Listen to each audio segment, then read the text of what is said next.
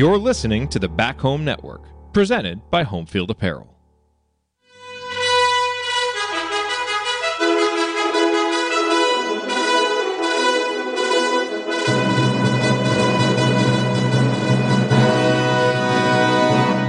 And welcome, Hoosier fans, to another victorious episode of the Assembly Call, as tonight your Indiana Hoosiers went on the road and picked up a huge win at Minnesota, 84-79, in a game that IU led by as many as 27 in the second half. Relaxed a little bit. Minnesota got incredibly hot from three-point range and cut it to a three-point game at one point in the final seconds before Xavier Johnson stepped up and knocked down a couple free throws to ice it. This is a game that we'll certainly talk a little bit about what contributed to the lull from IU, and so we'll talk about that. But I think the big focus for me is, if you told me at the beginning of the day that IU was going to go and pull out this win by 5 points, I probably would have been pretty happy about it. It was essentially a must-win for IU in this scenario. And so when I look at it that way, I think it is how I'll try to frame it up, although we can't ignore what happened to get the game that close as we went. But so we'll talk through that as we go. But a huge win for IU at this point in the season. Xavier Johnson leads the way with 24 points for IU, had a stellar first half, and as I mentioned a minute ago, knocked down the free throws that iced the game. So in terms of starting the show with a banner moment, I had a bunch of these highlighted early when things were going incredibly well. I don't know which one to really go back to. I'll pick one early in the second half. This is one Minnesota had just made a three-pointer, their first of what would be many three-pointers in the second half. But in a sequence where Trayce Jackson-Davis got fouled, he missed the second free throw. Parker Stewart hustles to get the rebound, ends up making a three on the possession, and then on the defensive end made one of a few good defensive plays that he made, really trying to dig down into the post. Got a steal, and just thought that was a really important sequence from Parker. Also was one that really gave IU some momentum to start the second half. And there was a stretch where IU, much like Minnesota, would get into a stretch where IU was scoring on virtually every possession. The offense looked really crisp. You had a number of guys involved, but I'll go back to that one from Parker Stewart. And I'll give another Parker Stewart one somewhat late as the wheels seemed to be coming off. He showed some good patience, found Race Thompson for a dunk to kind of stem the tide a little bit in that stretch. So I thought a couple big plays from him. Xavier Johnson was the headliner tonight, but some good supporting plays from Parker Stewart there, which we will use as tonight's banner moment. And our banner moment today, as always, is brought to you by our friends at Homefield Apparel, who is now in their 5th season of sponsoring the Assembly Call, and their first as the presenting sponsor for the Back Home Network. And as you surely know by now, Homefield has the largest collection of vintage IU apparel that you'll find anywhere, with beloved logos like 2 different versions of the Bison. And if you support other college teams or have people in your life who do, Homefield probably has something for them as well. Their product line now extends to more than 120 different schools with unique vintage logos for all of them, including some of the ones that have just come out for this season of Big New Saturday, which includes Villanova, that was released on Saturday. But no matter what you buy, know that it will be comfortable and the colors will last through many washings. And also, for those IU fans out there, you're supporting an Indiana-based company that came up through Kelly. So what could be better than that? Go to homefieldapparel.com and use our promo code HOME to get 15% off your entire first order. Again, that's promo code HOME to 15% off. Once again, the website is homefieldapparel.com. Wear one for the team. All right, it's time to move the ball, find the open man, and get some opening thoughts from the rest of our team, which tonight is Coach Tonsoni and Galen Clavio of Crimson Cast. So, Coach, I'll throw it to you first. Opening thoughts on this comfortable IU victory, right? Yeah, absolutely. It was, a really great effort for 32 minutes. I mean, just outstanding effort, both offensively and defensively tonight by the Indiana Hoosiers, which was something that, I think the last 3 games, Indiana started moving more, moving people more, moving the ball more. Xavier Johnson was outstanding. And so Indiana built a 27-point lead. I know everyone's upset about giving up a 27-point lead, but we got to remember that they built a 27-point lead. And obviously we wish it would have stayed there for the net rating and all that kind of stuff that goes with a wider margin victory. But winning on the Big Ten is difficult. And Wisconsin, 1-1, pulled out a win at the Barn just recently. Ohio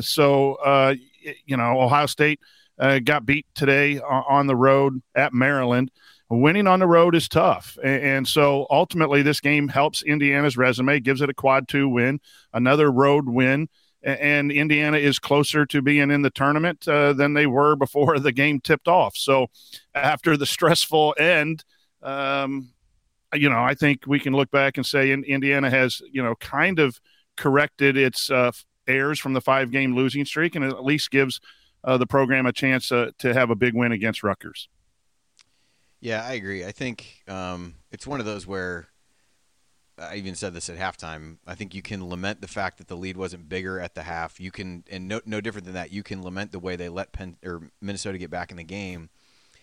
But at the same time, I think to expect anything close to perfection this team is probably something that we should all not get too hung up on. And like I said, we'll talk about the near collapse late, but I'm focusing on a road win that they really needed for their tournament resume and everything else. So, like I said, you can't gloss over the fact that they gave away the lead, but like you said, not well. And I would say, Andy, to begin with, as much as they gave away the lead, Minnesota took away the lead. I mean, that kid hit 3 threes down the stretch that were absolutely more than contested. Sometimes guys hit tough shots. If he doesn't hit those 3, Indiana wins 12 to 14 point win, right? But he just rose up over a shot. So there was part of the reason was Indiana relaxed and turned the ball over on offense. But I thought that a couple of those threes, those kids just threw in some threes, and that's going to happen. That's why it's nice to have that kind of lead when a guy like that gets hot. Yep. All right, Galen, throw it to you for your opening thoughts on the win. Gave you some time to let your heart rate come back down, so hop in. What are your feelings having a few minutes to digest what you just saw? I got to be honest, my heart rate didn't go up. I just expected this to happen. I just waited, and look what appeared on our doorstep: a blown lead and a far too close finish. Look, this is. I guess I would call this a Rorschach test game for IU fans, because you can kind of read anything you want out of it. You can go the positive route and say, hey, they picked up a 5-point win on the road. They covered. They won at a place that historically they don't win. They got that all-important 18th win. They're 9-9 in conference, which means that the worst they're going to finish is 9-11 in the regular season, and they have a great chance now of going 10-10. They got a great game out of Xavier Johnson, who just continues to be, in my opinion, the most important player on this team on both offense and defense. They got a great game out of Jordan Geronimo, who had basically been on a sabbatical for a month from playing basketball of any reasonable sort. And, and Miller Kopp, hit his second highest point total of the season, first time back in double figures since the Syracuse game. So there's lots of things you could point to, and you could say this is nice. But, man, the downside is this team just continues to find new ways to make you feel like they're just going to give it all away at any point during every game. And, it's, as I tweeted earlier, this is why we have trust issues with this IU basketball team. And, look, I know Coach was trying to take the positive side there, but this team really needed the boost in the power rankings. I mean, as much of a boost as they got off of that Maryland game, where they far exceeded, their normal offensive points per possession, and it shot them up like 8 points in KenPom. God, to have won by 20 or 30 points would have really had a positive impact on that rating, on BPI. And, unfortunately, this team has dribbled away so much of the season that they are now in a dogfight for an NCAA tournament spot. And you've got conference tournament season coming up. They can't afford to give these opportunities away. So you can take out of it what you want. I still haven't decided what I want to think out of this game yet. That's definitely fair. I like your winning's hard though, and everyone's correct. This was a scary situation, not good, not the way you wanted to end a great performance. But winning is brutally hard at every level of basketball. And the ultimate thing is a win. Yes, we'd want every win to be, absolutely perfect. And we were very close to a perfect win. And then it just went totally the other way. But winning is brutally hard at every level. I've been doing it for 28 years and have taken my fair shares of tough losses. It's difficult. And so it's much better than if they totally blew the game. Then that would have been a real bad show. But, kudos to them. I do want to mention something real quick. Jack Watts put this in the chat, and I think it's something that was, Rob comes back and hit a three, and he was not aggressive early. Then he was aggressive a little bit later and hit a shot, and then he missed one. And at the timeout, Woodson kind of let into him about taking a shot after only one pass, and he pointed to the scoreboard. And that's when the wheels fell off. And I'm not putting the blame on Woody, but sometimes we as coaches can get in the way of our own team too. Hey, we're a 27-point team. Take your time. We got the lead. And all of a sudden, the whole team's aggressiveness just fell off. And Jack makes that comment. I think that's very, very good. Sometimes you can play too safe, even with the 27-point lead. And I think a combination of those things probably happened there towards the end.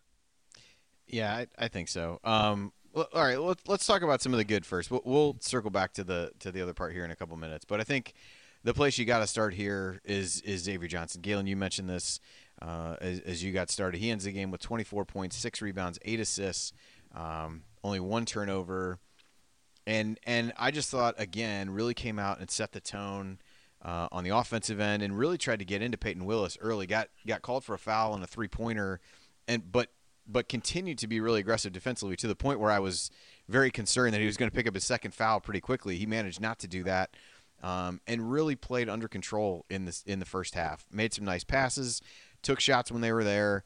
May have taken a couple wild ones that drive into the basket, but I think you're going to have to live with some of that with him. But again, was really the tone setter for IU, and even late in the game, was the guy that stepped up. He went 1 of 2, a couple trips to the free throw line. Both of them, the second miss kind of rimmed out, was right on, and has become a more reliable free throw shooter, but hit the 2 there at the end to put it away. And I just thought another really, really strong performance from Xavier Johnson as he continues to really grow into his role. And as you said, I think is pretty clearly establishing himself as the most important guy on this team. He's managed – it's fascinating. I didn't believe this when someone told me. I had to look it up. He's actually leading IU in possessions used. He's ahead of Trace Jackson Davis. He's ahead of Romeo Langford in the one season that Romeo Langford was at IU in possessions used, which I didn't think was humanly possible. But we've needed that these last few games out of Xavier Johnson. 3 straight games in double figures, 16 points in the Ohio State game, 24 against Maryland, 24 tonight against Minnesota. And look, I think the biggest criticism that you can have of this IU team is that they are constantly in this battle against passivity on offense. It's like this gravitational pull that we've seen for a few years now, where you look at other teams, athletic teams, the way that they play on offense. Many of them look like they're constantly moving. They're in positions where they're doing things, and IU just tends to slide back into what we've seen for the last several years of let's stand around and pass to one guy and see if that guy can shoot. And Xavier Johnson's like the one player that you could always count on is not going to voluntarily do that. He drives when he can. He looks for opportunities. Sometimes he goes overboard. And I mean, at the beginning of this game, I was a little bit concerned because you're always worried you're going to get wild card Xavier Johnson as opposed to, a more like reasonable Xavier Johnson. But he really settled into his role in this game. And so when I think about where Indiana would be right now this season without him, I do really wonder what's that alternate reality look like. And you consider that this was the first game he's had a backup point guard even to come in and give him a few spare minutes over the course of the last few games. So I don't have enough superlatives for what he was able to do overall in this contest. 8 assists, 1 turnover, and 24 points is just a tremendous outing for a point guard, and it's exactly what IU needed. Yeah, Coach, thoughts on X tonight? Just fantastic. I mean, the game is a guard's game, and he's just taking over, and he's doing a nice job of taking shots that are available to him, that are good shots. He took a couple, that I thought were quick or falling away in the paint, but you almost want people to do that if you're going to be aggressive. But his step-in 3 has been really nice. I think he's up over 36% on the season. That's good. I really liked the one play where he drove the lane and played off 2 feet didn't force a shot, and hit Tamar for Tamar's 3 on the wing. As you guys mentioned, the number of assists. He can score and he can be a playmaker. That combination is going to make Indiana's offense better, which it needs to be because it's been so poor for most of the season. And the last 2 games, yes, it's Maryland and Minnesota. We got to remember that. But again, we had good portions against Wisconsin and Ohio State and just lost games late. So this is, X is a little more mentally tough the last few games, consistently mentally tough, doing some things. He got a little loose with it, as did everyone in the last few minutes of the game. But, man, you understand why he was brought into this program. You understand that great X is really good for Indiana. Yeah, I think with him, and this is a little bit of you talked about this a little bit too, with just being able to get out and the way that he can push the pace and force the issue a little bit. He had the great pass to Geronimo coming down the lane on a break, and I think ultimately I was going to wait and talk about this as the kind of third storyline, but I guess let's talk about the last part of it. I think a portion of what it was that IU just started wanting the clock to run out, and Woodson got pissed at Finney for taking the 3-pointer, and I kind of get it. It's off of one pass. There's 25 seconds left. I totally understand. But I don't know that the one he took the possession or 2 before that was off too many more passes than that. It was a good shot. IU was playing at a reasonably good pace. Minnesota was not playing good defense and giving IU a lot of what they wanted offensively, and I thought they kind of got in their own way a little bit with just trying to let the clock run out, and they got away. There's got to be a balance there of, yes, the clock is your friend in that scenario, but you can't totally get away from everything that you did during the rest of it. Now, the flip side of that is I thought Minnesota got hot in the same way that IU got hot in the first half, where you see a couple go in the basket and everything and it opens up, and Minnesota's playing with no pressure whatsoever at that point. You're down 25, throw a couple shots in, they go up, you get some confidence. I'm not saying that IU didn't contribute to that confidence in terms of the way that they play defense, but and then IU just got really lax with the ball. TJD had 3. They had 10 turnovers in the game. They had 4 of them really close together in a stretch between like Rob and TJD. But Galen, what do you clearly, the look on your face says you clearly have thoughts about what contributed to that sequence. So I'll throw it to you first. I think it's a little bit of what you said, but I just think they got lazy. And I mean, maybe lazy is too pejorative of a term, but this team loses focus so easily. We see it time and time and time again. Sometimes it's in smaller spurts, and we've seen it certainly on the road, whether it was the game at Wisconsin or the game at Iowa or the game at Ohio State. They just have this tendency to switch off at entirely the wrong times. But I think it was exacerbated here because it would happen on both ends of the floor. And it wasn't just the turnovers. It was just what makes this team work is how hard they play defense. They were getting lauded for their defensive intensity on the telecast, and rightfully so in the first half. They made life really difficult. And then they just let their foot completely off the gas. And Minnesota's like, well, we're not done playing. And you combine that with the very sloppy play that they had on the offensive end and the inability to catch the ball when it's thrown and, poor shot selection. This is a constant issue with this roster. And it's something that, again, it stretches back before this year, I think. But I don't think it was a case of them I think certainly they were like, oh, okay, we got this. We're up by 20-something. But it just fit a pattern we've seen out of IU basketball in so many other games that we've seen, not just this year, but in the last couple of years, that I don't know what the answer to it is, but it's annoying when you see it. And I think it's why people have such a hair trigger with this team, because they've seen it so many times. Coach, what do you attribute it to?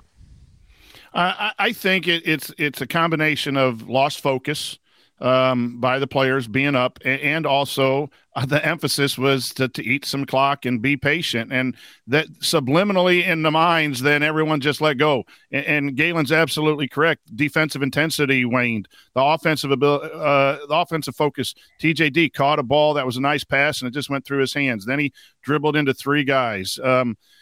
Teams that don't have good concentration and focus play bad, and that's that combination with the hot shooting of Minnesota, the incredible shooting of Minnesota, made it a much tighter game than it should have been. But that's It's the old prevent defense in football. It prevents you from winning. You're not going to blitz in some situations. You're not going to keep trying to shoot in the first 5 seconds of a shot clock. It's not bad strategy, but you've got to have a mature team in order to handle it. And I think Galen's absolutely correct that the basketball maturity of this group has been in question for some time now, multiple years, and this season with playing consistent basketball, and it reared up its ugly head again today. But when you're up 27 and you want to run clock, then that you sit back on defense and think the next guy's going to switch or take this closeout, or you don't have to box out and you don't have to rebound. And when a team gets hot and the water finds its level type stuff, and you get a kid who's this stuff happens, and you can't do that to win consistently. And that's been part of what Indiana's been fighting and playing well, and then losing late games to Wisconsin, playing well and losing late games to Ohio State. It's 40 minutes of hard concentration of playing the right way, regardless of the scoreboard. And coaches have to be aware of what they say that affects it, and players have to be aware of their mentality, because if you're the best team, you're going to play 40 minutes, 30, 31, games during the season, or most of those games, and Indiana is obviously not one of them, but unfortunately Indiana won. So, but that lost focus, and the clock issue was added to it, I think. And I'll chip in on this. I mean, everybody wants to assign a certain percentage of blame one way or another. Is it players? Was it Woodson? I mean, look, I think Woodson deserves some blame in this one. I think he thinks this team is a lot more mature and advanced in the way that they approach the game of basketball than they actually are. And he's used to dealing with professional basketball players who, even on the Knicks, have like some modicum of understanding of what you're supposed to do, as a professional basketball player. And we've seen several times this season a group that just gets lost out on the floor and needs basically to be like pulled aside and told what to do. And I felt like Woodson spent a lot of timeouts early on in the season doing exactly that, and it had pretty good results overall. And then as the season's gone along, as I think is reasonable to expect, he's been like, all right, you guys know enough. I've told you enough times. You got to figure it out yourself. And yet they really don't have the ability to figure out themselves. It seems like you have to have the timeouts. You have to have like the little stoppages where you pull them back in and re-instruct them on things. And look, it certainly looks like something Woodson's not used to doing, but he's going to have to figure it out with this group, because I don't see them suddenly finding religion here over the last 3 or 4 games of the season. Galen, I think you're spot on with that. There's one thing to trust your players and trust your team, but there's also you could have guys you like, but you need to guide them. And I think the college game needs more guidance. Even your better programs see coaches calling sets. Schools have the whiteboards with the sets up. They call timeout when it's an 8-0 run or a 10-0 run to calm the team down. It's one of my favorite features of some of the television coverage of when they have the live mic in the timeouts. And a lot of it is not X's and O's. It's just kind of guiding these guys to what needs to be done to play. And I think that is the biggest adjustment that Woodson is having this year, is that he's used to guys knowing what needs to be done. The X's and O's thing seems to be working out, but even veteran teams need some of that guidance at the collegiate level. I think that's a really good point. Yeah, I think that the only other point that I wanted to bring up was they made a big deal on the broadcast, like the way that Woodson used timeouts. He did call one in the midst of that run, but he kind of let him play it out there toward the end. And I don't know if that is his way of saying you guys are going to have to figure out how to win some of these games that come down this way eventually, and he was willing to kind of ride it out in that scenario. But I think he took one right before the under 4 timeout, but I don't know that he took another one. And so because I think they came back and they said something to Hummel about it, and he said, well, I'll tell you if I think it's a good decision in 2 minutes and 50 seconds when I see if they won or not. I don't know, Coach, did you kind of interpret that as him just saying, hey, you guys got to figure this out? He keeps talking about how to get him over the hump and some of that stuff of just saying it's on you guys at this point to figure out, or I think that's absolutely what he was doing. I don't know that I agree with it, but I will give him it has credit. The desired effect other than winning this game. I don't know that the next time this happens, they feel any more confident in those. Right. I think he's been trying to get these guys to finish late games, and he's just going to say, you're going to have to figure it out.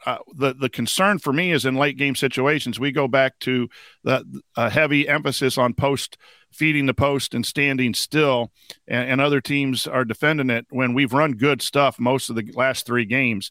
And it seems in crunch time, end of first half, we have poor execution. End of second half, we have poor execution. And either it's guys are worn out from too many minutes, or we go back to just the basic offense that we're running, which everyone knows and has prepared the scouting report. There are times when maybe you need to run something or actions. I know the idea of sets and actions, but move people a little bit. And so I don't know. I don't have my finger on it, but Indiana does not execute well late in halves, even up 10 with the ball, I thought, in the first half, and went into halftime at 7. And so I just think there needs to be more concerted effort from the coaching staff to guide those guys in those late and not just trust them to do stuff at the end, even though, winning time is usually players' time. You got to make shots and you got to make plays. But I think you can put them in good positions to do that, and I'm not sure Indiana does. The problem is there's no bread and butter on this team offensively. Like, Trace Jackson-Davis, he's not able to do what he was doing earlier on in the year. He's just not. The teams are just like, we're going to double or triple you, and we're going to make you dribble directly into us, and you have nowhere else to go with the ball. Unless Xavier Johnson has the ball and is able to get a lane and is willing to drive in and try to draw contact and get a layup, which is actually what we ended up seeing towards the end of this game that kept IU afloat. They don't have another reliable option. I mean, Race Thompson is more of a cleanup guy, and Miller Kopp and Parker Stewart have been completely inconsistent from outside. I mean, if you toss them either in the ball, even off action, you don't even know if they're going to get a shot up, let alone if it's going to go in. So, it's certainly you'd like to see more, and certainly, I'm sure the coaching staff could try to put something else in, but the players haven't performed in those times. And so you end up with this very stagnant looking offense whenever you're down to crunch time on the clock. And I don't know if there's a good answer at this point. You can't bring anybody off the bench in to do anything different at this point. There's no closer. Yeah. Yeah. I think that's what we talked about so many other times, right? When the default setting of the team in late game is to throw the ball inside. And if he doesn't finish or find somebody else, then it's, then you see what happened today during that stretch where Trace really struggled. He seemed like as much as any of the guys, he kind of, was lax in that stretch on the defensive end and on offense, and it contributed to letting him back in it. Versus you see, we were texting about this earlier. Trent Frazier at the end of the Illinois game is just like ready to rip the heart out of everybody in Michigan and hit a huge 3 that was much tougher than many of the shots that IU took during the same stretch. And I think it's just a matter of how quickly can you get the guys that can do that to be in at the end of the game when you really have one guy that can create with the ball in his hands. But all right, we're going to take a break. There's a lot more positives that I want to get to in terms of how they built the lead, but I think we can do that in meaningful moments. So I'm going to we'll break, and then when we come back, we will continue breaking down IU's 5-point win at the Barn, and we'll point out some meaningful moments you might have missed, and then go inside the numbers. Listen to this game.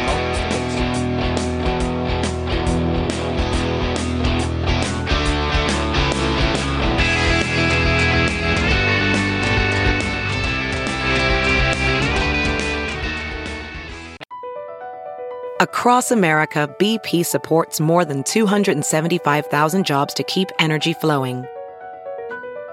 Jobs like building grid-scale solar energy in Ohio and producing gas with fewer operational emissions in Texas.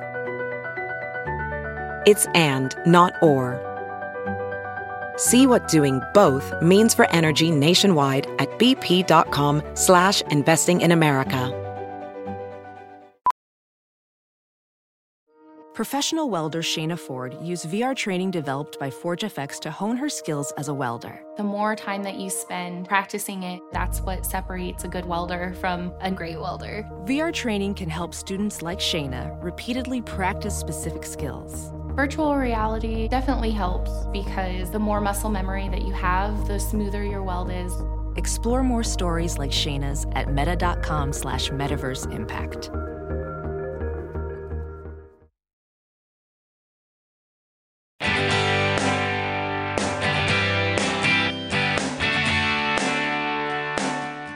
Hi, this is AJ Moye. What's the only thing better than upsetting Duke in the Sweet 16? Celebrating it with friends afterwards. Join Jared, Andy, Ryan, and Coach for the assembly call after every IU basketball game. Go Hoosiers!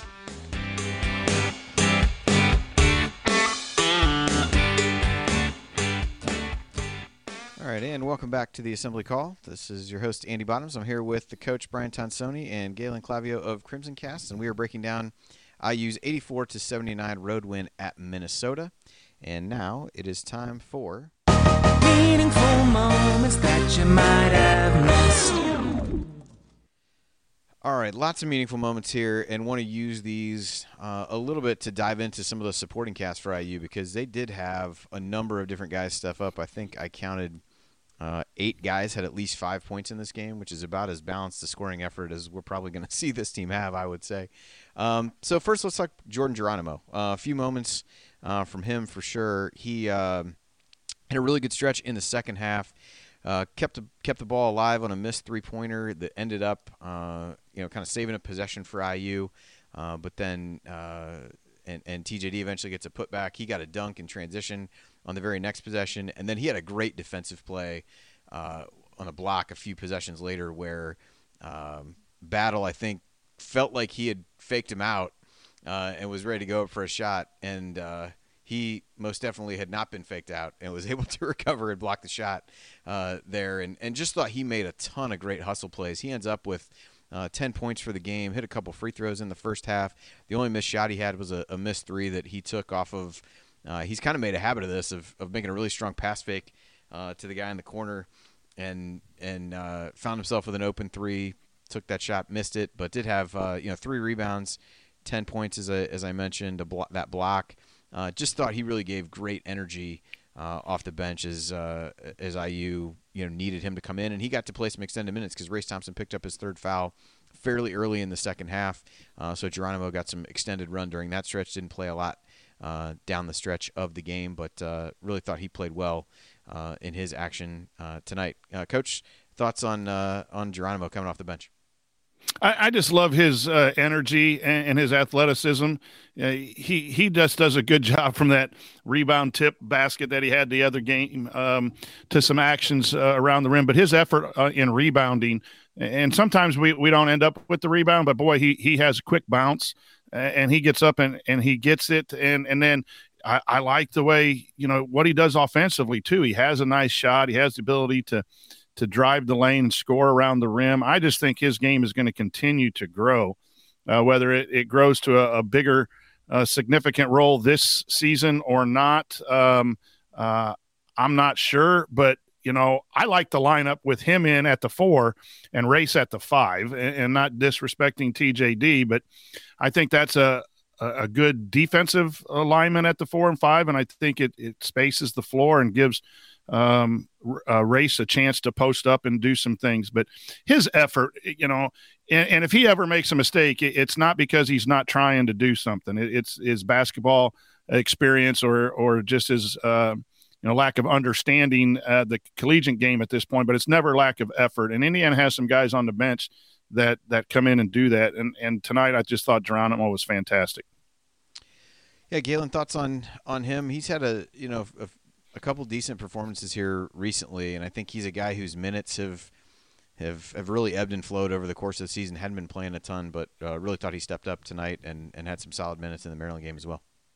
This team really doesn't hit anywhere close to its full potential unless Jordan Geronimo is contributing over about a 10 to 15 minute stretch of every game. And I think that's one of the big problems they had during the losing streak was, the Illinois Northwestern games, he really didn't contribute very much in either of those. And then he barely played in the next 3 games. And look, he's still a relatively young player. And I think, it's important to remember that he's still learning the game to a large degree. He's still relatively raw. When you see a game like tonight, you're like, wow, why can't he do that all the time? But I think it's informative. You look at, he's had 2 games this season in Big Ten play where he scored double figures. One of them was against Nebraska on the road, and the other one was against Minnesota. Both teams that have a a less than aggressive stance when it comes to playing defense. And I think he does a lot better when he's playing against, less domineering post types, and he's able to move around and use his athleticism. He had some really nice plays. That rebound putback that should have been an and one towards the end was a really key play and helped to stem the tide a little bit. Look, I would love to see him continue to be able to contribute the way that he contributed tonight. I think he'll be a huge factor for IU one way or another against Rutgers. Because, to me, you've gotten such spotty play out of the post recently from IU that having a guy who can come in and at least grab some rebounds and maybe score somewhere between 4 to 8 points it's the difference between winning a game and not. And I think ultimately for IU, they're just thin at that position, and I wish he would stop shooting threes, but I like everything else that he's doing at this point. Yeah, I agree. He's going to be really important. Just the way that Rutgers plays, the kinds of hustle plays that he makes are kind of staples of what you see from Rutgers. So if he's able to play in that game and make a few of those plays, I think that would certainly be huge. Miller Kopp, another guy, also scored in double figures, 10 points. I think they said that was his first double-figure game since the Syracuse game back in November. And I thought, hit a couple threes. I was glad he was the guy who got fouled there during the 1-on-1. It spun out, missed the first one, but did go back and make a couple shortly thereafter. But I thought he had a couple good stretches as well. There was a play in the first half, the three he made there. The shot clock was running out. I think the ball had gotten tipped out of bounds, but he seemed to be the only guy to really recognize that the shot clock was about to run out. Stepped up and just took one dribble, made a three, and then had a nice sequence, back-to-back possessions, gets a three on a great pass from Xavier Johnson in the corner that he made, and then right after that was able to put the ball on the floor, get to right about the free throw line, maybe 12 feet in, made another jumper there. So I think he started to be a little more assertive offensively in certain situations. I know they showed the one play as well where they had set something up for him. He comes off a screen and actually just didn't make a good pass to him, and kind of the somewhat exasperated look on his face as he caught the pass and couldn't really get into a shot. But I thought a positive performance from him. There was one of the threes he missed that I said out loud, I was like, that's the shot that you're here to make.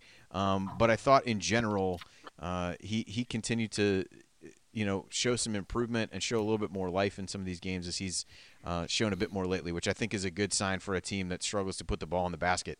That being able to have a game like this where you get a number of guys involved from a scoring standpoint, hopefully bodes well and makes this team a little bit more difficult to defend as opposed to just relying so much on one or two guys. But Galen, thoughts on Kopp's play tonight? I've been pretty critical of Miller Kopp over the course of the Big Ten season, but there really hasn't been a lot to be that critical about over the last 3 games. And again, similar to Jordan Geronimo, I think this team doesn't get anywhere close to its full potential without Miller Kopp contributing more than 6 points a game, which is he came in and that was right about his average. You just got to get more out of him because he's got the ability to shoot. He's got the ability to move, in properly in the offense. And sometimes when I watch this IU offense, it feels like there's only 3 people at any one time that know what's supposed to be going on. And Kopp generally looks like one of those people. It's been puzzling, frankly, the lack of offensive contributions he's had over the course of most of the Big Ten season. Like, it's shocking. It's shocking that a guy who came in as a shooter hasn't scored in double figures since the end of November. And yet here we are. Now it's nice to be able to put that to bed. I just think you need to see what you saw today out of Kopp, at least on the offensive end, sustained a bit more. And, he's had some struggles on defense occasionally too, but I thought he was okay on defense in this game also.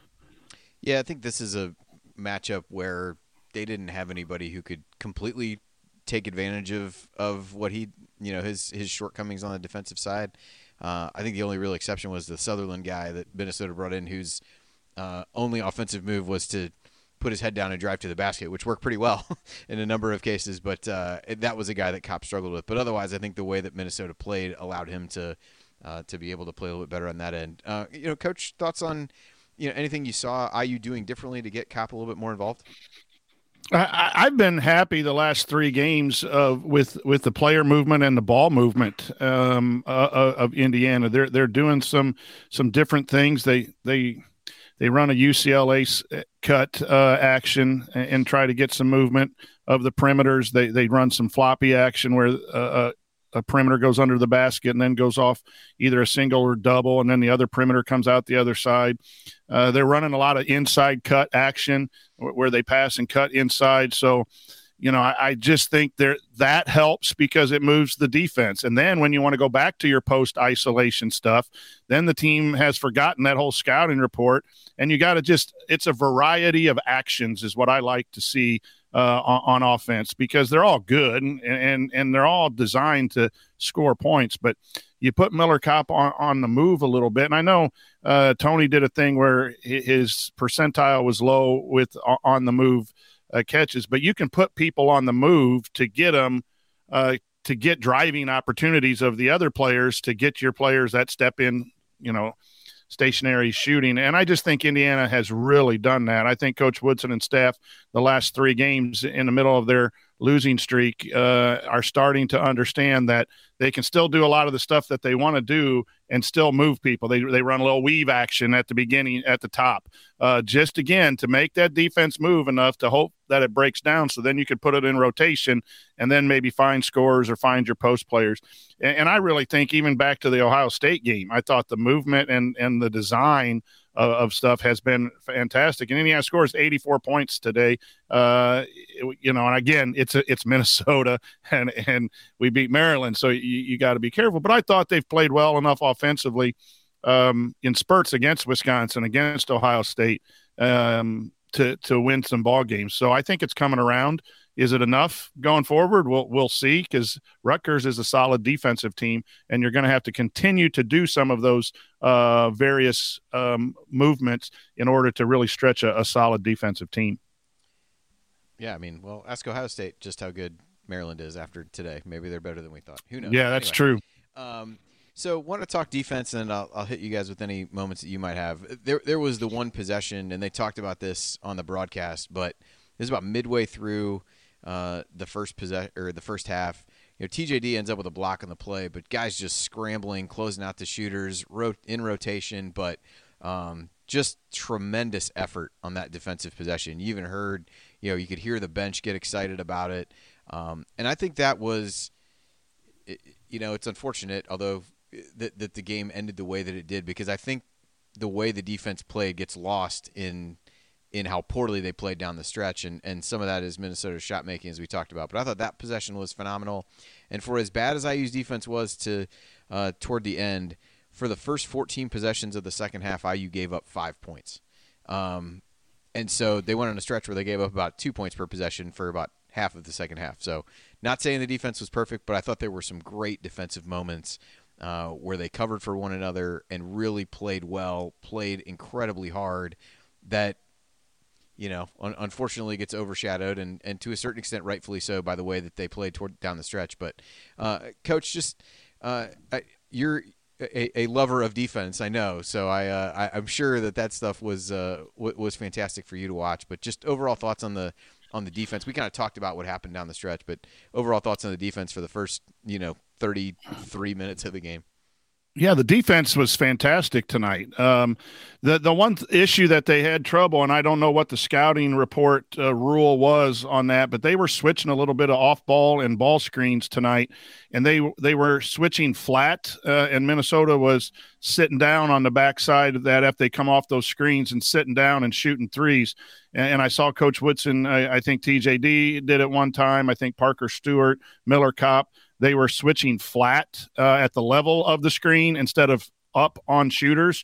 So, Indiana was up 40-33, but really they gave Minnesota some open looks. So I thought the defense was solid again tonight, especially that stretch in the second half where the lead got extended.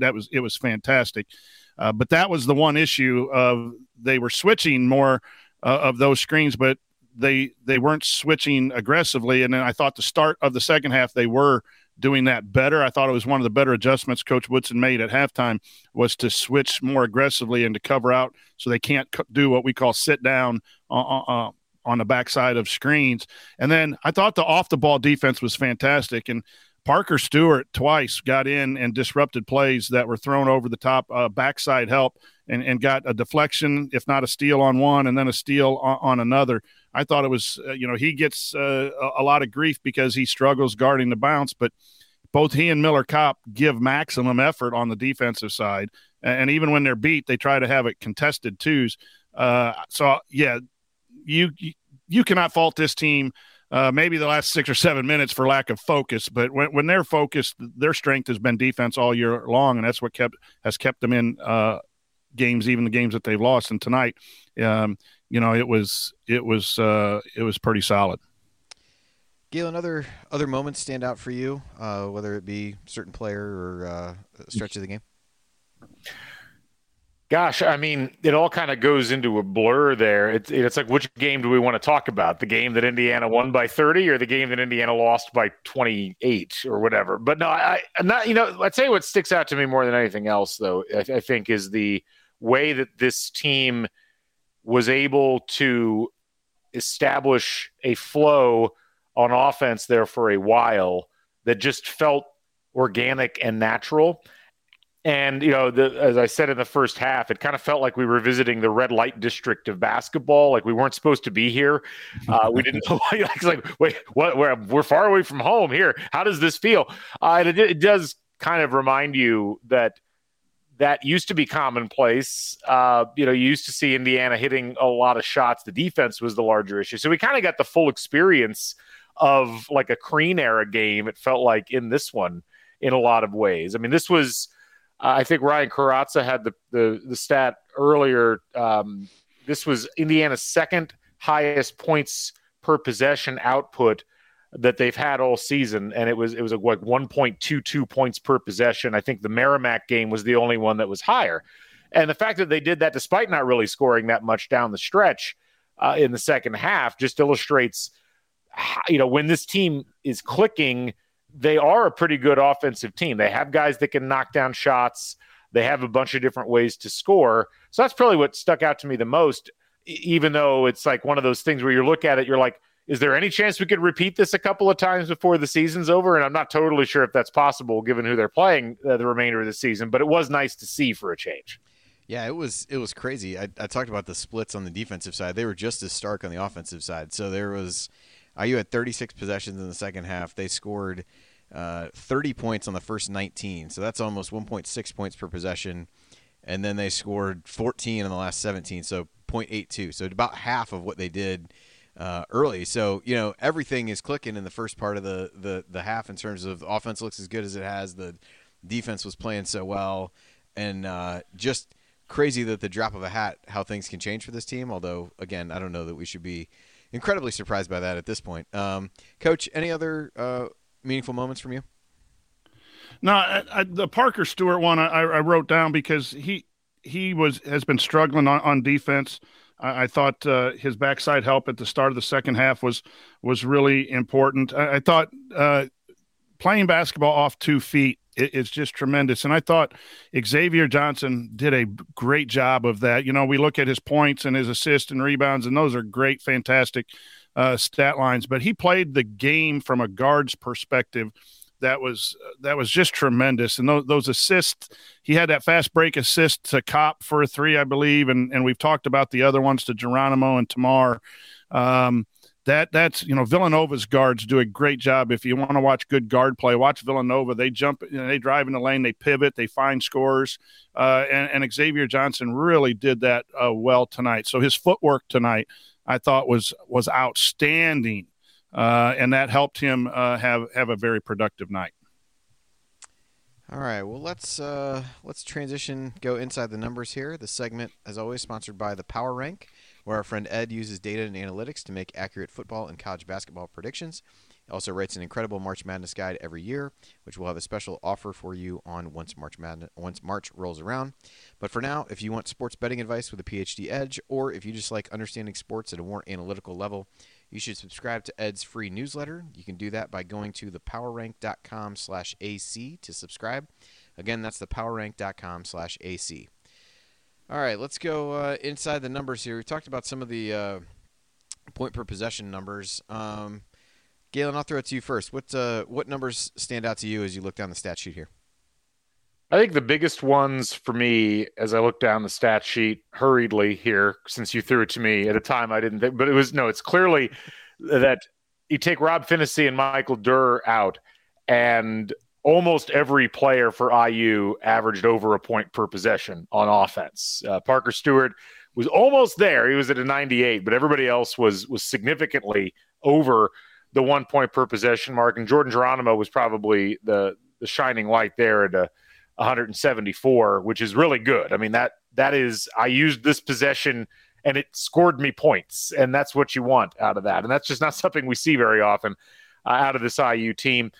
I think that when you combine it with Indiana being able to score, again, almost a point and a quarter per possession, and again, not turn the ball over that much. I mean, they had 10 turnovers on the night, but that's only a turnover percentage of about 15%.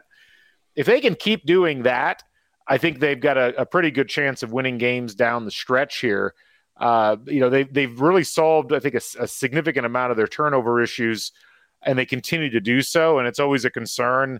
But that having the ability to hold on to the basketball has always been a big part of what this team needed to do if it was going to get better on offense. And I think we've seen both in the last game and in this game, it can lead to some good things and some higher efficiency numbers.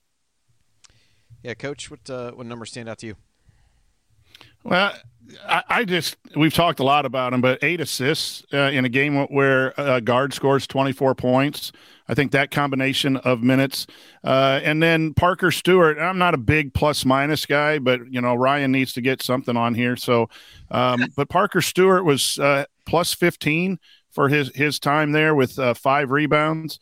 And then 47.6% shooting from 3. I know that's probably not sustainable over time, and maybe that was just a one-off type of situation. But again, I just think the pace of the offense is better with movement. I think Indiana decided to run tonight, whether that was scouting report against Minnesota or not. I liked seeing the faster pace of offense. I think that, again, forces defenses not to be set. And I think early we tried to do that and turned the ball over 87 times against Marshall or whatever that was. And then we backed off a little bit and tried to slow it down because turnovers, or it might have been Louisiana. I think one of those games we had 27 turnovers, something like that. And so I'm glad to see us getting back to some of that pace because it's hard to set your defense in transition. And you can find, we talked about those few plays that were made in transition for buckets. We see that all the time when you watch college basketball. So I think that the better shooting is because you're getting less contested shots, and you're doing that because of pace, and you're doing that because there's a little more movement where the defense is struggling to guard Indiana, and we're maximizing our ability, which is, a little bit above average or average, if you want to say, compared to other college basketball teams. That's the positive going forward. Now you got to do it against a pretty good Rutgers team who's also fighting for an NCAA berth, and then you got to go into Purdue, and then you got the Big Ten tournament. So, 3 games in a row, I think Indiana's offense has been pretty good, but 47.6% shooting and multiple guys, especially Rob Finney. I know his offensive production wasn't good. He's coming back off after a long layoff. He was rusty, but he still went 2 for 4 from 3, had 8 points, did some things. His passing was a little bit off. That's to be expected when a guy hasn't had game action for a long period of time. But if he can come back and do that in his first game and just keep getting better and better, those offensive numbers are good to look at. Yeah, I think if you look, Finney was one I was going to point out. He gets to play 9 minutes. I don't know what, if any, kind of minutes restriction he was on, but I certainly didn't expect him to play a ton. But good to see him get back out there. I thought, to your point, Coach, looked a little rusty from a passing standpoint. I thought defensively, though, looked pretty good. Seemed to be moving pretty well, which I think, coming off of a foot injury is what you're looking for just about as much as anything. Had a nice drive to the basket in the first half where he was able to score at the hoop and then hit a couple threes in the second half. So good to see him back out there. Figure out how, can he continue to build on that in some of these games coming up where they're going to need his defense on the floor and at least give some other options with Galloway still out of there. Interestingly, Coach, I thought the same thing as you about the pace, but Minnesota outscored IU in fast break points 16-5. I don't know how many of those were just hurrying it up the floor and gunning threes in the second half, but bench points. It felt like we had more on the break than that. I thought so too, but see, that shows you what coaches know. They know nothing. Like, I watched that game and took notes and didn't pick that up. Yeah, I wouldn't have thought that. I still think it's a pace thing of cutting and moving, as much as transition. We're just moving faster. Yeah, I agree. We're moving, I period. thought the same thing. If you told me it was 16-5, I would have guessed it was flipped the other way around. Bench points, IU outscores Minnesota 23-13. Minnesota not particularly deep, so I don't know if that's surprising, but I think it underscores the contributions that IU did get off of the bench. Tamar Bates had 5 points, had some nice moments in the first half. I think defensively struggled a little bit in the second. We talked about Geronimo, we talked about Finney in that regard. Minnesota, just if you look at their shot distribution, they took 58 field goals, 36 of them were threes. In the second half, they took 10 twos compared to 21 threes. Now, a component of that is falling behind and doing some of those things. But, yeah, they end up shooting 42.9% for the game from three.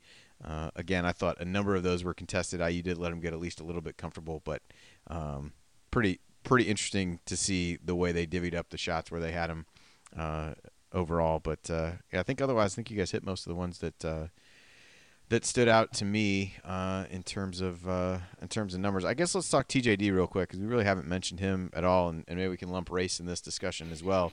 Those two combined for 22 points, 14 for Trace, 8 for Race, 8 rebounds for TJD, 6 for Race. Trace had 3 assists, I think maybe by the first media timeout. He finished with 3 assists on the game as well. 3 turnovers, which all came really close together during that stretch late in the game. Couple blocks, couple steals, so a little bit of everything for him. And then Race, as I mentioned, got the couple early fouls in the second half. Sat for a little while, but did come back for the stretch run and had that dunk off the assist from Parker Stewart. So, Galen, overall thoughts on the starting front court from IU? Those two guys have typically been anchors for IU, and I don't know if it's telling or not that we're 50-plus minutes in, and we really haven't mentioned either of those guys too much. I guess maybe overall it's a good sign for the IU offense, but overall impressions of their play tonight? I mean, I thought Race was fine. It was not the type of game I thought that Race Thompson could make the same sorts of contributions that he normally made. This was going to be a game that was going to be that you turn into a game that had a lot of outside shooting, a lot of driving to the basket. And so for what he had to work with, I thought he was fine. I thought his rebounding was timely, and I thought he played pretty consistently throughout most of the game. Trace was kind of it was a tale of two games for Trace Jackson Davis. I thought he started off strong. I thought his early moves to the basket offensively were really impressive, and he looked like he was building up a nice head of steam and was, going to maybe be on his way to a double-double or, at the very least scoring 20 points or so. And then he really looked like he lost a lot of focus on both ends of the floor on the last 10 minutes of the game. And that really bothers me a bit with Trace, because ultimately this team is going to go as far as Trace Jackson Davis takes it. And when he switches off, I think that has an effect on the rest of the team. And unfortunately, fortunately it didn't hurt anything this time around, but I do worry about it because he does not seem like the same player that he was a couple of months ago, just from an energy and focus perspective. And so, maybe this is just like February doldrums, and maybe he'll come out of it as we get into these last two games or the regular season of the Big Ten. But, I thought that the lack of playing a 40-minute game was a little bit of a concern. I don't think it's like a panic button sort of thing, but it's something I'd like to see him rectify in this game against Rutgers coming up. Yeah, I'm concerned about Trace Jackson Davis' overall play in the last 7-8 games. It's been less than ideal, and everyone goes through slumps. Sometimes you go through physical slumps. Sometimes you go through mental slumps. It's a heavy burden when you're the All-American and you're expected to carry the load every night. That's not easy, but that's been granted to him or given to him or expected, whatever. And then he has the options to do with it what he needs to do. But the focus issue, Galen, is 100% concerning from my vantage point as well. Just those last 3 catches, he came back in, and the game was at 25-24 at that point when he replaced Durr at 7, and he wasn't. Yeah. It's easy too when you're up 25 not to feel a sense of urgency, but it's still not good. There is no excuse for that. and he let the ball slip out of his hands a couple times. But you've seen that way too many times, whether it's the foul situation, and Jared's mentioned it all the time, that he gets 2 fouls and he sits, and then he comes back in the second half, and it's a little bit of, something bad's happened to me, and he doesn't reach down deep and then make the adjustments to fight it in appropriate ways. He just allows stuff to happen to him. And then some of it is that people have taken away his bread and butter, and he doesn't have a whole lot of other skills to go to. You saw him take that 15-foot jumper, and he really just shot putted it. He didn't shoot it like a regular shooter. And it's obvious that Coach Woodson says that he's supposed to shoot those or can, and he doesn't, that he lacks confidence. And even really talented players can have a confidence issue. And so, I'm not down there all the time. I don't know what's going on. But, yeah, he has, other than the Wisconsin game where he had 30, he has not been the dominant player that we all expected to be. And let's hope that's, that he can wash that out of his system and have a good run here at the end of the season. All right. Well, coming up here on the Assembly Call, we're going to hand out our game balls and the Hoosier Hustle Award. We'll have some bracketology discussion. And head to what's next for IU. That's all next to the Assembly Call. Stay with us.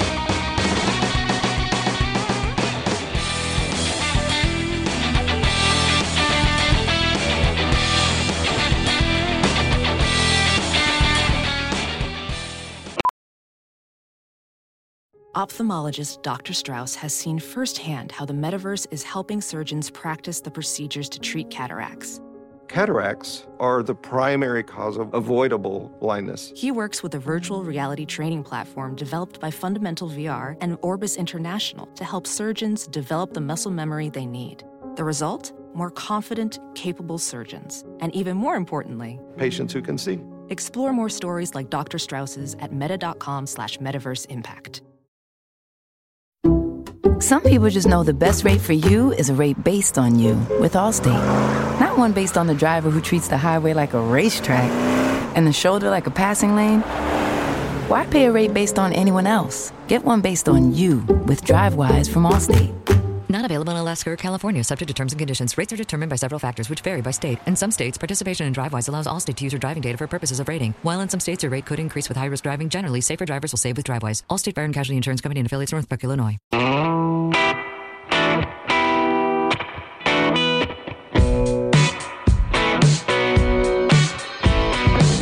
This is Nick Zeisloft. I never miss an open three, and I never miss an episode of The Assembly Call.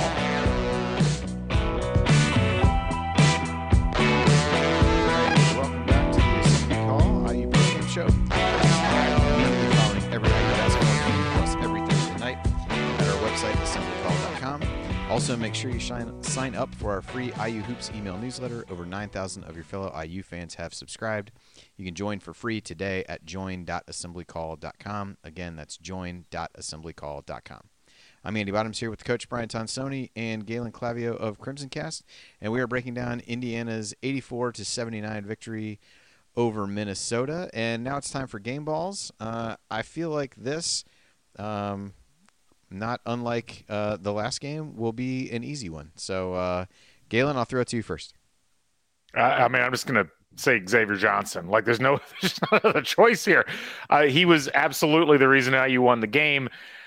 His ability all over the floor was a turning point, I think, from the get-go. And I felt the most comfortable with the ball in his hands of anybody on the floor for IU the entire game. So easy choice for me. I don't think there's anybody else that comes even remotely close. Yep, I would tend to agree. Coach, same? Agree. Just fantastic effort by the young man again. And for me, it's the stats are easy to look at and say that he played a good game, but it's how he's doing it. The mistakes are a lot, far and few between. His play is with poise.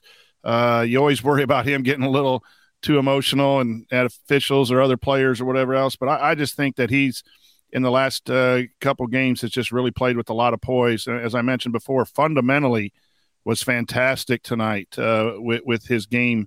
And that with an awesome stat line just makes it easy game ball. Yeah, I would agree. This one is about as easy as they get. Thought he really set the tone in the first half, and then he was the guy to close it out. down the stretch with the free throws, and just continues to string together solid performances, which is exactly what this team needs at this point in the season when they've got some critical games coming up. So make it unanimous. Xavier Johnson gets the game ball. On to the Hoosier Hustle Award, which will be maybe a few other options to look at for this. The Hoosier Hustle Award is sponsored by our friends over at Evansville Security Services. Based in the hometown of IU legend Calvert Chaney, Evansville Security Services provides off-duty police officers to businesses and individuals throughout Indiana. Remember, prevention cannot be measured, so let Evansville Security Services help you prevent a bad outcome today. Go to evansvillesecurityservices.com to learn more. Again, that's evansvillesecurityservices.com. All right, Coach, I'll give you first crack at this one. Who gets your Hoosier Hustle Award tonight? There's two choices for me. One is Geronimo. The other is Parker Stewart. Being the defensive guy, I really love the two steals, the two backside help of Parker Stewart. I think that, he has been struggling to find himself all year offensively and even defensively in his role on the team and all that kind of stuff. I just thought it was a quiet but efficient effort tonight for him on both ends of the floor. So I think I'm going to go with Parker Stewart. I also could easily go with Geronimo, but my nomination is going to be Parker Stewart. All right, Galen, what about you? Yeah, I had the same two. I'll go the other direction because I think it's pretty close. Like you as much as Parker Stewart's contributions came in those steals, and again, I thought he did play fairly well defensively. Jordan Geronimo's efforts on offense, on the boards, I thought were really important at key moments and at a position that IU desperately needed them in. So, again, close call there, but I will go with Geronimo barely over Stewart. All right. Well, I appreciate There you go, Andy. I appreciate you guys conspiring to leave it to me to break the tie. So I always appreciate that. I'm going to go with Geronimo. I think he continues to be a guy that I'd like to see a little bit more of. And I thought the minutes that he gave in the second half when Race had to go out with 3 fouls, I think we look at all the things that Race does for the team, and anytime he's not on the floor, you get a little concerned. As it turned out, we had reason to get concerned later, but not in that exact moment. But I thought Geronimo came in, gave some good minutes there, really in both halves. Solid performance for him. So I will give it to Jordan for the Hoosier Hustle Award. All right, so now is typically time we look at our lingering question, which I think at this point is almost entirely centered around bracketology and where IU fits in the overall scheme of the bubble. So we'll talk through that for a minute, and maybe what to look for in these next few games. I guess I would qualify all this with it's not just what you do, it's what others around you do. And as we saw yesterday, there was a ton of losses for people at the top of the seed list, but the net effect of that was fairly minimal change because everybody lost. On the bubble, I'd say it's a little bit different story because it seemed to me that fewer teams that were right around the cut line actually lost. Now, save for SMU really getting blown out today, Oregon losing late against USC last night, but most of the bubble teams kind of held serve, which is essentially what IU did as well. So, Coach, I'll throw this one to you first. I guess 2 questions, and Galen, I'll ask you the same too. One, where do you at Delphi have IU right now, or as of when you did your latest list, and what do you think they need to do over the remainder of the season to feel a little bit safer than they do today? Well, we had a big meeting last Wednesday and put out our list on Friday, but a lot of things happened since then. So I for those listening, I do a total refresh every day. So I don't look at a team on one line and then have to move them down for a loss and up for a wins or whatever. So I make sure I just look at total resume for total body of work. That's my way of doing it. It's a little difficult to, go 1 through 68 every time. It'd be much easier just to move a team up and down. But I totally refresh once the net rankings come out, totally upload the data brand new and start going 1 through 68. As of Friday, we had Indiana out, either first team out or second team out. But now in looking over things this weekend and seeing some of the results of this weekend, I think Indiana's on the 11 seed line. And depending what is your emphasis as a committee member, Indiana is either out or they're at the top of the 11 seed line, maybe even could get the bottom of a 10 seed line. If the committee is all about quality of wins, then I think Indiana stacks up against some of the other bubbles because they have, the win against Ohio State, the win against Purdue, Notre Dame, the St. John's win is looking better. If you're just looking at things that have typically the committee's looked at, your strength of schedule, non-conference schedule is down the road. You only had 3 road wins. The net is okay. But you're looking at a 6-10 record in quad 1 and 2, which is not, it doesn't keep you out, but it's not great. So it puts you in competition. And I think Notre Dame moving to a quad 1 and hopefully Notre Dame staying in 50 just makes the resume look better. That way you don't have to discuss Notre Dame. You just know it's a quad 1 win. So we moved them back in today before Indiana played. We moved Indiana back in comparing to SMU, who lost earlier.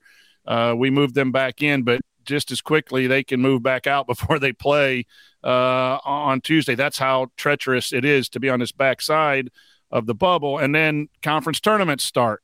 And if, Murray State gets beat, that's a bid thief. And so you have one less place for an at-large team, and Indiana's going to be sweating the conference tournaments.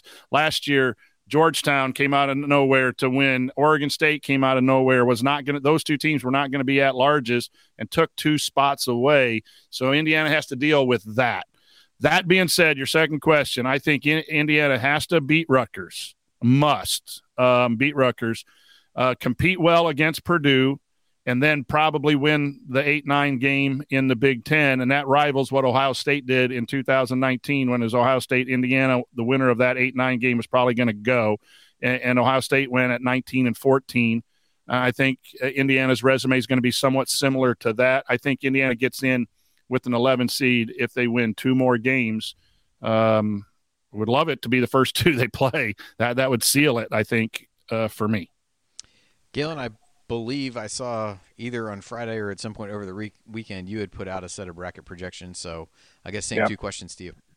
I actually did it this morning. It's the first bracket of the year for me. I like to wait till I can. All track of time. You could have told me it was Friday, and I clearly would have believed you. But I like 12 hours ago. But I'm good. I like to smell March a little bit before I actually do my first bracket. This makes it feel more real. But yeah, I had Indiana in. They were my last non-play-in game at-large team. So they were 5th in the list there for at-larges. But much like Coach said, I don't really know what the committee's going to go with. You look at a team like Rutgers, who Lunardi has in ahead of Indiana, and it's like, well, you can't really have both. Like, you either value Rutgers, who has a lot of wins but has a terrible net, or you value Indiana, who doesn't have nearly as many wins, but their metrics and their predictives are all significantly better than Rutgers. I hate it when you see bracketologists try to look smart on national television by basically disobeying their own criteria. That's another rant for a different podcast. But I look at, like, if the committee really likes the Rutgers profile, I think Indiana's in trouble because there's no way they're going to be able to rally on that front. And there's teams like, Creighton and some of these teams that are in the 60s. Miami, I think, falls into this category, who are just going to have more wins than Indiana. And there's not a lot Indiana can do about it other than making a deep run in the Big Ten tournament, which, let's be honest, historically seems kind of unlikely. That said, I think, they don't have to beat Rutgers, but they have to win one of their last 2 games in the regular season, and they have to win their first Big Ten tournament game. I think those – because if they beat Purdue and lose to Rutgers, they're going to get in. And if they beat Rutgers and lose to Purdue, but they beat Michigan, who I think is almost certainly going to be their 8-9 opponent, then they're going to get in. So that's really what it comes down to. Like, the Rutgers game becomes the pivotal game of the whole season. And if they win that, they're going to have, what are they? Are they at on the season at that point? They are 19 wins. They're 10 wins in conference. Even if they lost their next 2, I have a hard time seeing the committee leaving a 10-10 Big Ten team that has multiple wins against Tier 1 squads out of the tournament. That just seems unlikely to me, given what we've seen out of committees in the past. It's not impossible. It just seems highly improbable. Yeah, it's interesting because, the Rutgers game, I think we can all probably agree is a must win, because right now Rutgers is in quad 3 because their net is in the mid 80s at this point. So I think IU needs to beat Rutgers, and then probably hope Rutgers plays well against whoever it plays to kind of get itself back into at least like a quad 2 situation. But the Rutgers IU comparison is an odd one because you're just trying to figure out what the committee would like. If you're just looking at sheer volume of quality wins and tournament teams you beat, then it's Rutgers hands down. The challenge is Rutgers has most of their losses to teams that aren't anywhere near the field, which is typically something that the committee values as well. And while IU has a few of those, despite having no losses in quad 3 or quad 4, the number is substantially lower. And if you believe in any of the metrics, whether they be the predictive or the resume metrics, IU is better than Rutgers in both, I believe. So will be interesting to see. I tend to fall in line with what Coach is saying in terms of, the Rutgers win feels like a must because you then can kind of have that clean profile, not lose a quad 3 or quad 4 game. The Purdue game, you're kind of hoping that a win there I think would seal it almost no matter what happens, just because that'd be such a huge road win for this team. The problem is if you take bad losses, it brings into play, it makes IU's blemishes more prominent, I guess is what I would say. So you look at the non-conference strength of schedule, that's not very good. You look at the road record that got helped a little bit tonight, but in general is not great. But the Notre Dame win moving to quad 1, as we mentioned, is an important one. So we'll see what happens there. I guess that brings up the only other thing to touch on before we go. Obviously, the Rutgers game will be the next show that we have, but it's probably at a point where we can start to look ahead a little bit to the Big Ten tournament, because if you believe they need to win a game there, it probably is worth trying to figure out who they might be playing when they get there. So at this point, they seem highly likely, based on what I'm looking at, to end up in the 8-9 game one way or another. They're currently 9th based on what I'm looking at, right behind Michigan at 9-8 and Rutgers at 10-8. Michigan's got a few games left. I think they will get to 20. Rutgers will as well. And then there's a little bit of a gap between IU and Penn State. Penn State still travels to Illinois. So feels like IU's locked into that, short of winning both the last 2 games. And it also feels like the likely opponents there are one of Rutgers or Michigan, which both of whom are fairly close to IU on any kind of seed list or bubble. So maybe it's if you win that game, then you kind of knock somebody else out. But Galen, any other, like I said, maybe you've looked a little bit more than I have at who the potential opponents are, or what the schedules are for some of the teams they might play, and how that could shuffle up. But that's at least what it looks like to my quick glance here. My life is sad that I've done this much investigation into the Big Ten tournament potential spread. But look, it's really for the good of the show, so we appreciate it. I don't want you to feel bad. I just feel bad about myself more than anything else. I think that's the big thing. But no, look, at this point, Rutgers has 2 games left, and that's Indiana on the road, and they've got Penn State at home. It's certainly possible Rutgers could lose both games, but it seems, I guess, a little bit unlikely to me that they're going to lose at home to Penn State, especially if Penn State decides to bring the team that they played Nebraska with tonight, where they lost by 30 on their home floor or whatever it was. Michigan's an interesting case because that's the other team that potentially Indiana's going to play. But you figure Michigan right now, they're 9-8 in conference. They have Michigan State at home on Tuesday. They have Iowa at home on Thursday. They have Ohio State on the road on Sunday. They could easily lose all 3 of those games, which, the only real effect that would have, I think, would be that Indiana would wear the white uniforms in the 8-9 game as opposed to the Reds. But it would have another effect, I think, which is that Michigan would be bone tired, having lost 4 in a row against 4 of the top teams in the conference, and then have to turn around and play a Wednesday game, I guess. Thursday game? Whatever the game is that they're playing Indiana. And it'd be the first game that they'd have their coach back, which might be a good thing, might not. I'm not 100% sure. But that's about it for Indiana. I think there's one small mathematical chance that they might be able, if they won the Purdue game and Rutgers lost their game, that they could sneak into that 7 seed. But that's really the only other option for IU, other than losing both games and ending up in the 10. Yeah, I'm not even sure at this point if they would end up in the 10. I guess you never know what'll happen. But I took a glance. You've clearly done more research than I have. And if they win both, like maybe there's a slight chance they get a little bit better. But I guess worry about Rutgers first, and then figure out what happens from there. So, all right, well. That will become more clear by the time we talk again on Wednesday night after the Rutgers game. That one is at 7 o'clock Eastern time. We'll then have Assembly Call Radio on Thursday to be able to maybe talk about some of the ramifications of whatever goes down against Rutgers. And then the regular season finishes up on Saturday at Purdue, which I believe is a 2 o'clock start that they announced, if I'm remembering that correctly. All right, so with that, we will wrap things up. Before we do that, just a reminder to check out our friends at Home Field Apparel. Use the promo code HOME at checkout to get 15% off your first order. And guys, it's time for last call. Galen, I'll throw it to you first. Final thoughts on IU's 5-point win at Minnesota. It was a 5-point win at Minnesota. And that's about all that we need at the end of the day. Like, they won the game on the road. They needed a road win. They needed a win away from home. They're up to 4 now on the season, which is nice. And they needed to get a little bit closer to 500 in the conference and 20 wins overall. This is your classic let us never speak of this again type of game for IU. And it feels like we've had a few too many of those over the course of time. But I'm just happy that they came away with the victory. And ultimately, hopefully that propels them to another win coming up this week. Coach, final thoughts.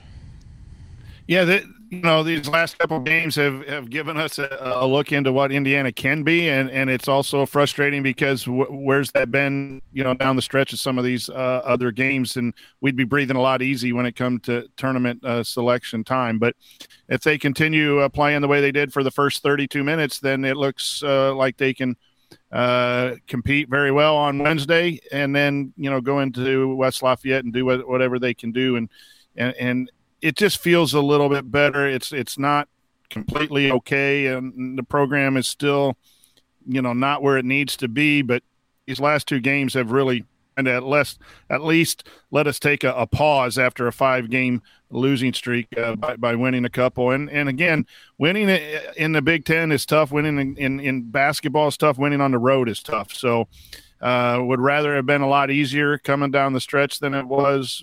But it is a win, and it is a quad 2 win. So it puts us in position to get in the tournament, and ultimately that's what we need. Now the players and coaches just have to go and get it done. Yeah, I echo a lot of what you guys said. It was a situation where they had to get a win, and they got one, and there were times that it was beautiful, and there were times that it was horrendous. And the net result, though, is what IU needed to get done. And so it makes the game on Wednesday incredibly important for this team. And we now wait a few days to see if they were able to show up and take advantage of that opportunity. But the Wednesday game means a whole lot less if they don't win this game tonight. And so they stepped up, did what they needed to do, found a way to close the game out.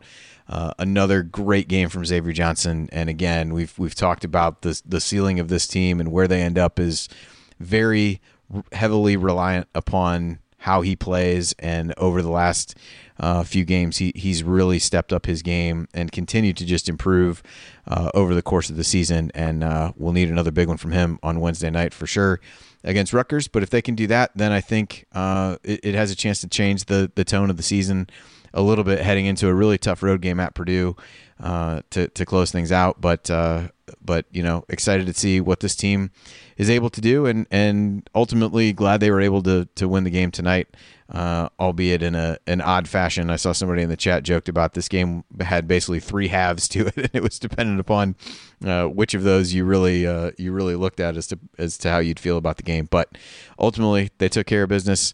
That's the important thing, and that is what I will take away from the game tonight. As I understand it, I've had some issues with speaking over the drops in the music, so I'm not going to play the music over this one, just in case. But that'll do it for tonight's show. If you want to see us do the show live and be part of the live chat, make sure that you subscribe to our YouTube channel over at youtube.com/assemblycall. And don't forget to join Assembly Call. Go to join.assemblycall.com to join our free email newsletter. Special thanks to Bob Thompson for the music you hear on the show, and special thanks to John Ringer of rigdesign.com for designing our logo.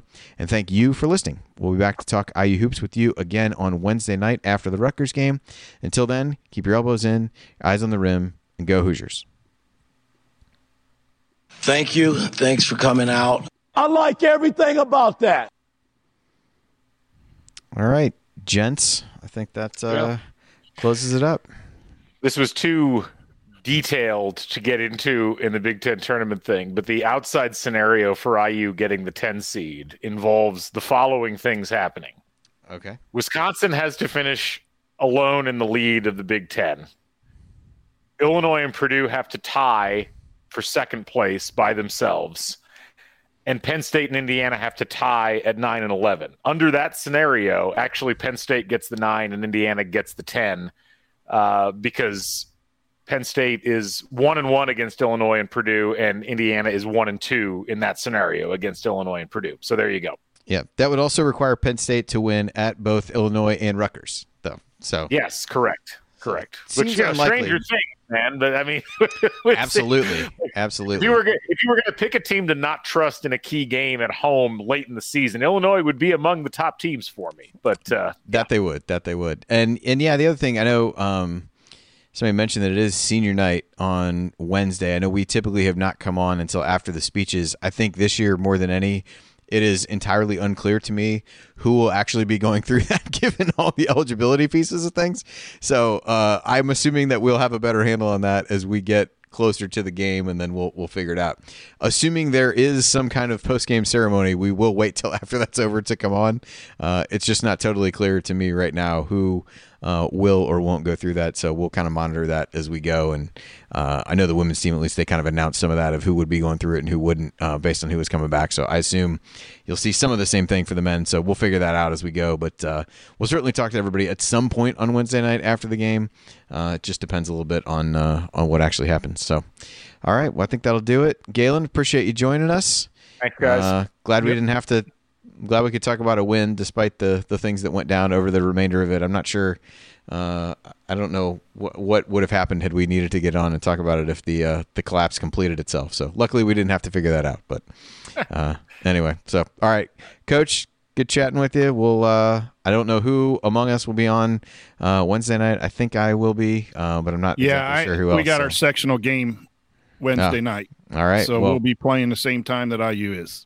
Awesome. Well, best of luck in your game. Thank you. I know you got a lot of people I see on Twitter following the Western account and rooting for you guys. So best of luck as you get things started. We got our hands number 5 team in the state. We drew in the sectional. So lucky you. We're gonna have to play well.